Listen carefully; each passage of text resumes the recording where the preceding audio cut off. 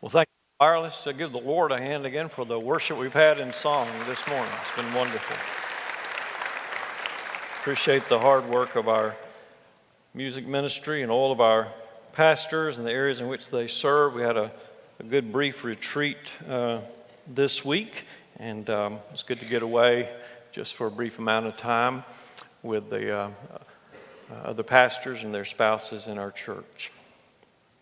Father, bless now your word. Thank you for your faithfulness. And remind us, Lord, now as we dig into the scripture of your faithfulness to us, displayed in your grace toward us. And we just, Lord, thank you that you are faithful and you're working everything out in our lives for our good and your glory. And Lord, we pray that you would just help us to learn, Lord, today more fully about, God, how you have given us grace, Lord, by which our lives can be free to pursue you and, Lord, to be transformed to become like Jesus. And we pray this in his name. Amen. Pretty regularly on social media, I see posts of people giving before and after shots. Sometimes they're pictures and stories of people who are losing weight and seeking to take better care of their health. Sometimes there are pictures of the process of people doing some work on their house and showing how their property has changed from one time to another and the work that they have done. And then sometimes we see others that I like the best, and those are people who have had lives that were destroyed by some sinful behavior, like drug use or other things that they were involved in, and now they've come to Christ, and it's been a few years down the road, and they're transformed in how they look, right, and in what they're doing and how they're living out their lives. Sometimes they're going back to school, sometimes they have married and they have children, and sometimes they share part of their testimony that is on there, and it's something new and something beautiful. Well, this morning in our series, True Lines, we're going to continue to focus on the glorious topic of grace, perhaps the most central concept of the Bible. And this is the 15th message of this series, if you're counting, in which we're seeking to get a view of our faith from the ground up. And so this message is the third one on grace. So it's entitled, He Giveth More Grace, the third part of that. And I have one verse I want to begin with today, and it's in 2 Corinthians chapter 5 in verse 17. I hope that you will follow along. We'll be looking at quite a few scriptures today. Not telling as many stories. You know, people say people remember your stories more than they do the scripture. My philosophy is when you get in the tough times of life, the stories aren't going to be the thing that carries you through. What's going to carry you through is remembering this book and what it says, and learning to live out of it in your lives. That's why we dig into it. That's why we're trying to learn what it says, because it is God's word. It is the authority. And so in 2 Corinthians chapter 5, verse 17, the Apostle Paul says, "Therefore, if anyone is in Christ, the new creation has come." Or if anyone is in Christ, he is a new creation, or a new creature, some translations say. The old has gone, the new is here. So in our plot line that we're slowly building in this series, we have visited the fact that we have a unique faith that has been handed down to us. We started in the book of Jude, the faith once delivered to the saints, Jude says, the half-brother of Jesus, that's been given to us as God's people. And so we believe that truth, that one true faith about the one true God, and we don't have the right to alter it, change it. It's been handed down to us. We talked about how this faith and its content is unique. We've looked at how this story was written down for us and how it's been preserved for us in the Holy Scriptures. We did about 3 messages on the inspiration, the authority, the preservation of Scripture. We've looked at how God made the universe knowing that it would fall into sin, and how He made us in His image that we might have an eternal relationship with Him. And we've looked at how we have broken that relationship in the fall of mankind into sin. And we explored in 3 or 4 messages how our sin affects us, what sin is, and how it has affected us in our lives in every way. And through that, we have come to understand that our only hope is the grace of God. Our only hope is if someone greater than us acts on our behalf to do something miraculous and divine for us, and our great God has acted to deliver us. He has acted in grace. Grace is His action by which He has provided for our forgiveness. And we saw last week how the Lord has set His heart on believers in election long before we were ever born to bring us into His grace, forgiveness, and salvation. And that's one of the articles in our Baptist Faith and Message, God's purpose of grace and election. Today, we begin to look at how grace is not only about our forgiveness, though, that we receive, but is also about transformation. It is about freedom and deliverance by the power of God's grace in our lives. By His action, He has not only provided eternal life and forgiveness, but by His action, He has also provided transformation. And so Paul talks about God's Word not being without effect, as we read in our scriptural call to worship. He says, I am what I am by the grace of God, and it was not without effect in my life. God's grace did something in Paul as well as for Paul. And that's what we're focusing upon in the next few messages. And that idea is summarized in this one verse that we read. And it can provide the foundation for where we'll be going in these next few sermons. And we'll begin to get to some very practical applications about grace, how grace flows out into my life. And so we'll be getting into some real down-to-earth things in this part of the series. And so in 2 Corinthians 5:17, Paul says that if any person is in Christ, he uses the phrase new creations, new creatures. Well, that phrase, new creations, takes us back to the fact that there was a first creation, right? And that it fell into sin and into ruins. You and I are enfolded into that first creation from the time of our births. We live in a fallen state with fallen minds, captive wills, various alienations that we looked at between ourselves and God, between people, and even within ourselves because we are fragmented, broken people.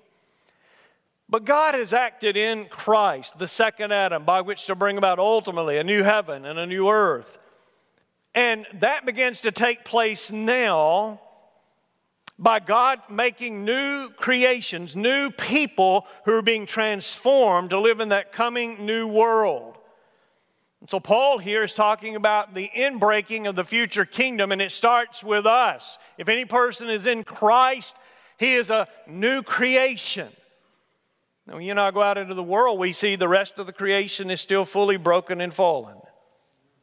It's full of death and destruction, decay, all those things that are going on. But Paul is saying, no, there's now a force that's beginning to work against that inertia of the brokenness of the world, and it's pulling us in the other direction, and it is the grace of God that's working in the lives of His new people. As one scholar put it, to be reconciled to God in Christ is an act of sovereign restoration and creative power that is as magnificent and miraculous as the creation of the world.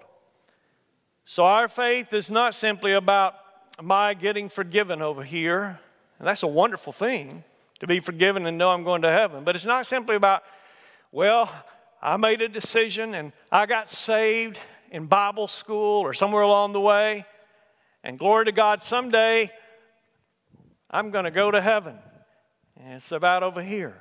No, this is what's in between. This is something that takes place now. And our faith is about now and what God wants to do. And so our faith is God starting now to build His new kingdom. We are birthed now as new citizens into that kingdom, created new. And so we begin the process of being transformed to be like Jesus.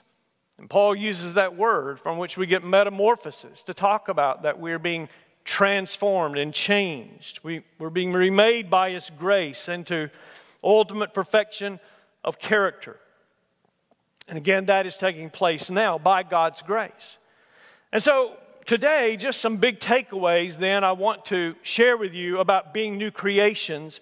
These are some important things to see about our lives, how we begin to look at our lives and look at ourselves and look at God, to see how this begins to flow out in everyday life, how this will eventually affect how I do my marriage, how I raise my kids, how I do my job, how I handle my thoughts, my emotions, my temptations, all those things, how I attempt to serve God.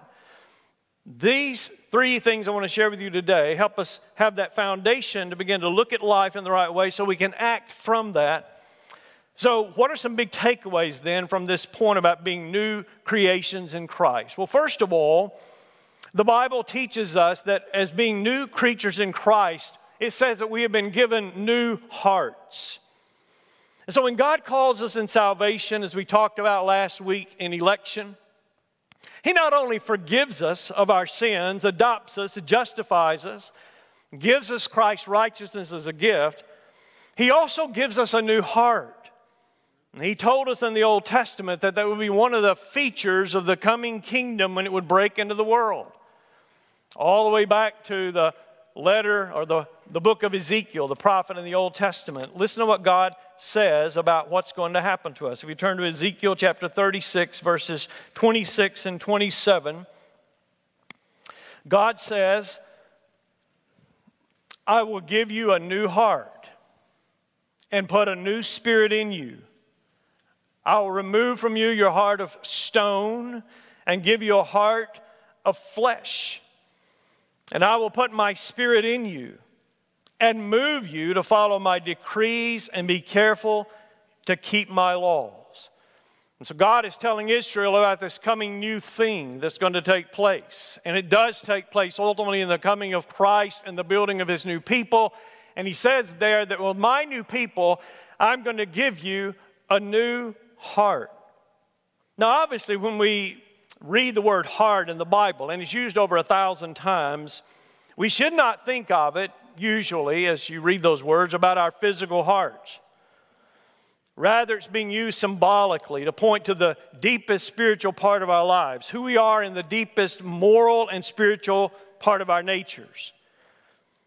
And the Bible says in our fallen condition, our hearts were corrupted. They were resistant to God. That's why it talks about having a heart of stone.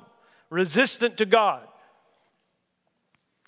not desiring to follow God, not willing and desiring to bend toward God and what He desires and His perfect character. And that's why the prophet Jeremiah said that the heart is deceitfully wicked beyond all things. How can anyone know it or understand it? That's the natural human condition, the natural human heart in our inmost being.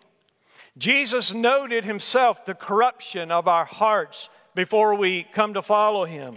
In Matthew chapter 15, verses 18 through 19, you remember what Jesus said about the heart. He talked a lot about the heart. And He said, but the things that come out of a person's mouth come from the heart, and these defile them. For out of the heart come evil thoughts, murder, adultery, sexual immorality, theft, false testimony, slander. These are what defile a person. And so He says in another place that out of the heart, the mouth, what? Speaks. So our hearts are corrupted. We need a new heart. And when God saves us, He does a work to transform that innermost part of our lives. That's part of the gift. Not only is there the gift that I'm saved and on my way to heaven now, but I have a new heart. God has done something miraculous within me. He gives that to me as a gift, as part of the gift of salvation. And if you were listening when we read out of Ezekiel, that is tied to the renewed work of the Holy Spirit. He says He will give the Spirit to work in those hearts, to write the law in the hearts. Because the work of Christ to save us and give us right standing with God, because of that, we can now have the presence of God's Spirit in our lives without being consumed. Before I knew Christ, if I really was close to God and saw the Holy Spirit who really came upon me and all of His power, I'd be destroyed because of my sin. But in Christ, I've been forgiven, I've been covered, And now God's given me a new heart to the point that the Spirit draws near and He takes up residence within me to begin to work and to empower that new heart, that new person that I am. And so if you turn to the book of Hebrews chapter 14, I told you we'd be looking at a lot of scripture today. In Hebrews 10, verse 14, the writer says, "For by one sacrifice He has made perfect forever those who are being made holy." What a great verse in the Bible. By that one sacrifice of Jesus, when we trusted in Him, we are perfect forever. That isn't how God sees us. We're fully accepted in Christ, made perfect forever. But notice He says, those who are being made holy. My standing with God, I'm perfect forever. But now God is in the process of changing me, transforming me, being made perfect, right? Being made holy by that power working within me. And then the writer says the Holy Spirit also testifies to us about this. First he says, this is the covenant I will make with them after that time, says the Lord. I will put my laws in their hearts, and I will write them on their minds. And then he adds, their sins and lawless acts I'll remember no more. So over here when I get saved, my sins and lawless acts are remembered no more as far as being held against me. But now that I am in that state, God is working within me. This writer says in Hebrews, by the Spirit writing the commandments upon my heart, this new heart, he says that I'm being transformed, I'm being made holy in time right now. And so in the deepest part of our beings, when we come to Christ, something divine has taken place to begin to transform us. And the Spirit is working to carry out that transformation. And Paul talks about that in 2 Corinthians chapter 3 in verses 17 and 18. He says, now the Lord is the Spirit. And where the Spirit of the Lord is, there is freedom. Well, where is the Spirit of the Lord in this context? He's living within us now. And we all who with unveiled faces contemplate the Lord's glory. This is an allusion or back to where Moses looked upon the glory of God on the mountain. But now God's living in us. And we all who with unveiled faces contemplate the Lord's glory are being transformed into what? His image. You realize you're being transformed into His image. Changed, metamorphosized into being like Christ. With ever increasing glory which comes from the Lord who is the Spirit.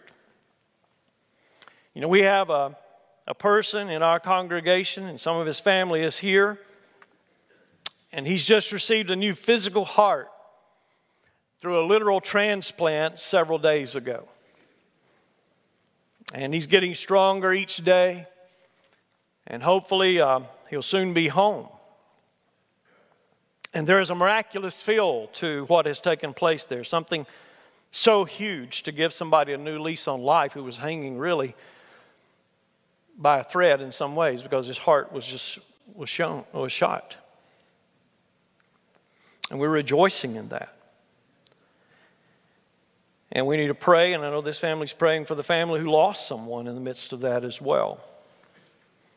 But you know, that new heart that our friend received will have nothing to do with the character, nothing to do with the emotions or the spiritual nature of this person who received that physical heart. Nothing.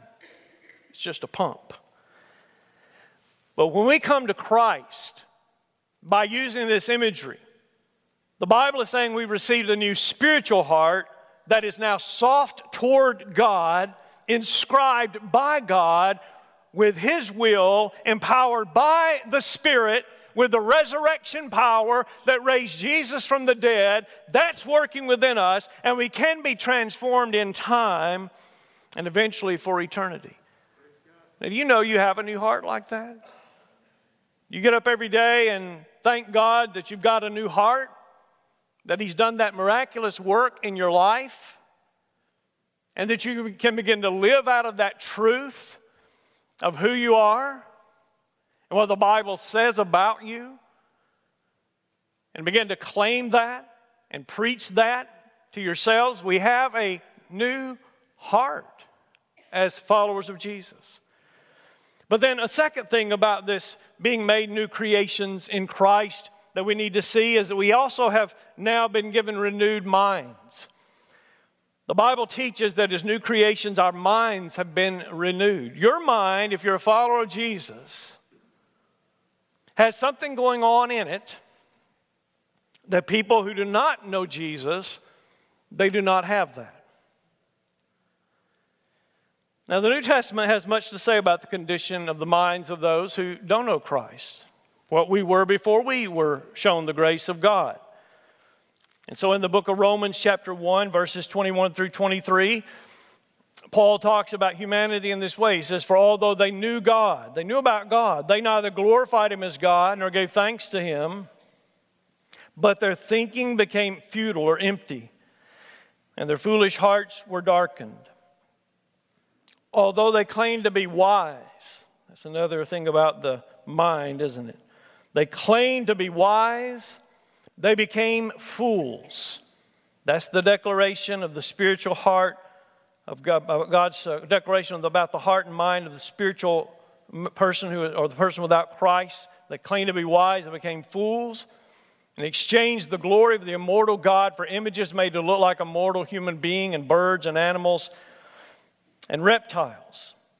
And down in verse 28, Paul says, furthermore, just as they did not think it worthwhile to retain the knowledge of God, so God gave them over to a depraved mind, so that they do what ought not to be done. So man rejected God in his mind. His mind is fallen and darkened, and in that hardness toward God, God turns humanity to run into deeper and deeper alienation from Him in the mind. And so as we think about our lives before Christ, our perspectives were so skewed due to our fallenness. Our consciences are crippled. Even if they've been somewhat trained, our consciences are crippled. They're not a good guide, ultimately in life. Our minds are drawn to the alluring things of this world. We're often deceived by the enemy. And that's why, and I'm not going to read this one for time's sake, but you can look up 2 Corinthians 11, 14, and 15. Paul talks about false teachers, and he says they go out making this look good.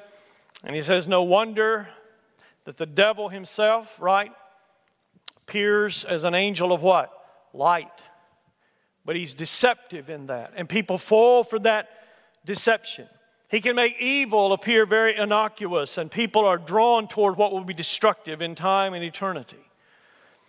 That's what our minds are like apart from Christ. I think one great illustration of this is from Tolkien's work, The Lord of the Rings, when Gollum is drawn to the golden ring of power. And even though over time it destroys him. Originally his name had been Smeagol. And he killed someone to get this golden ring of power. And now as Gollum, he is mentally fragmented as you see this character in the books and in the movies. He's physically deformed by this ring. And yet to him he calls it my what? My precious. My precious. He can't get enough of it. He can't take his eyes off of it. But on the other hand, when you hear his character sometimes, he wants to be rid of it. And so he is just captured by it. He's imprisoned. And others who see this ring of power, remember in the story, they are drawn to it as well when they think it will make them great. But in reality, it's only going to destroy them. That's a powerful picture of the fallen mind. And perhaps that's Tolkien's point. But in Christ Jesus, praise His name. You and I have a new power within us that begins to renew our minds. Our minds are lifted out of the fog of spiritual darkness and given light. That's what the Bible means, is that we're translated from the kingdom of darkness into the kingdom of His dear Son, or into the kingdom of light. We no longer have to be corrupted in our minds as a matter of principle.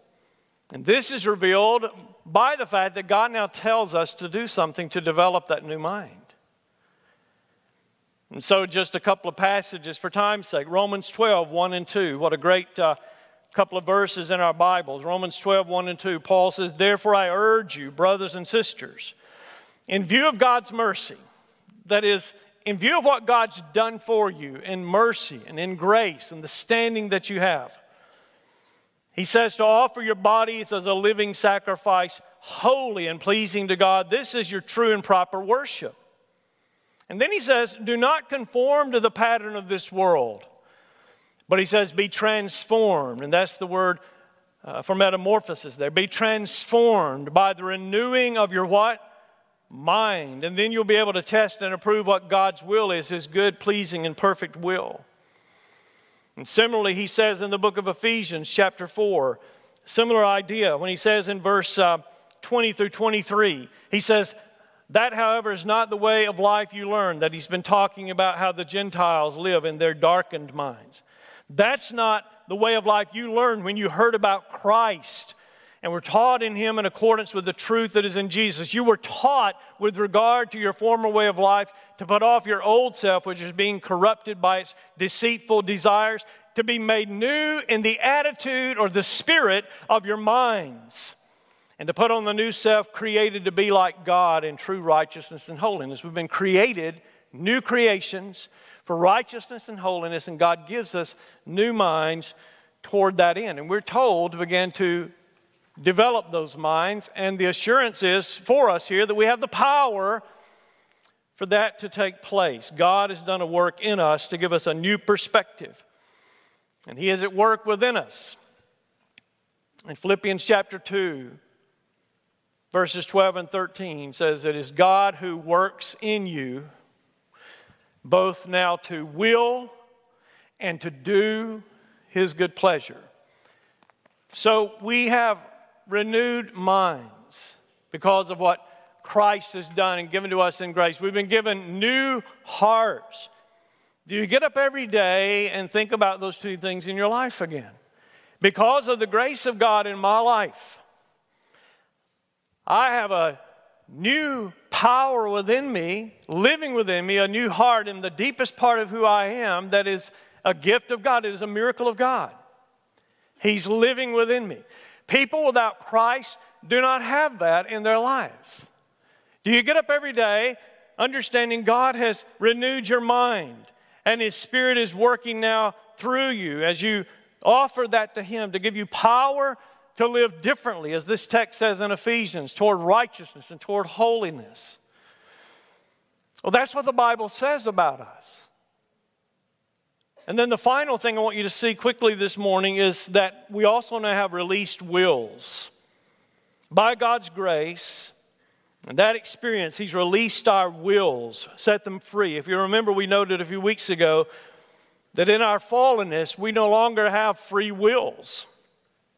That is, our wills are affected by sin. We love our fallenness and we live in it, in our sin. We're not created by God in some way that we can't come to God just as a matter of faith, that we can't overcome that thing of our fallen natures, but rather the teaching is that in our fallenness, our wills are bound and affected by our sin, and we love darkness more than light, and we won't, in and of ourselves, turn to the Lord except by His grace. So we're responsible for our sin and our lostness, even though our wills are bound or imprisoned, and they stay that way because in our own lives, we want it that way. Were it not for God's grace, we would be hopeless. And our story is that God has acted in grace to save us, to forgive us. He begins to call us. He gives us new birth. And He also sets our wills free. In a way, they're not free before we come to know Jesus. That's Philippians 2 again. It is God who works in you both to will and to do His good pleasure. One of the great hymns of the faith was written by Charles Wesley in 1738. And it's called, "And Can It Be?"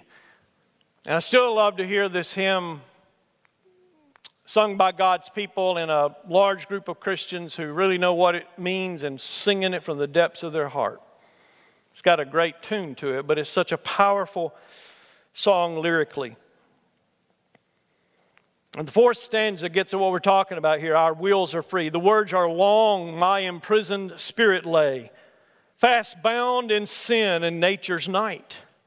Thine eye, that is God's eye, diffused or sent a quickening ray. That's God's grace coming to us. I woke. The dungeon flamed with light. My chains fell off. My heart was free. I rose, went forth, and followed thee.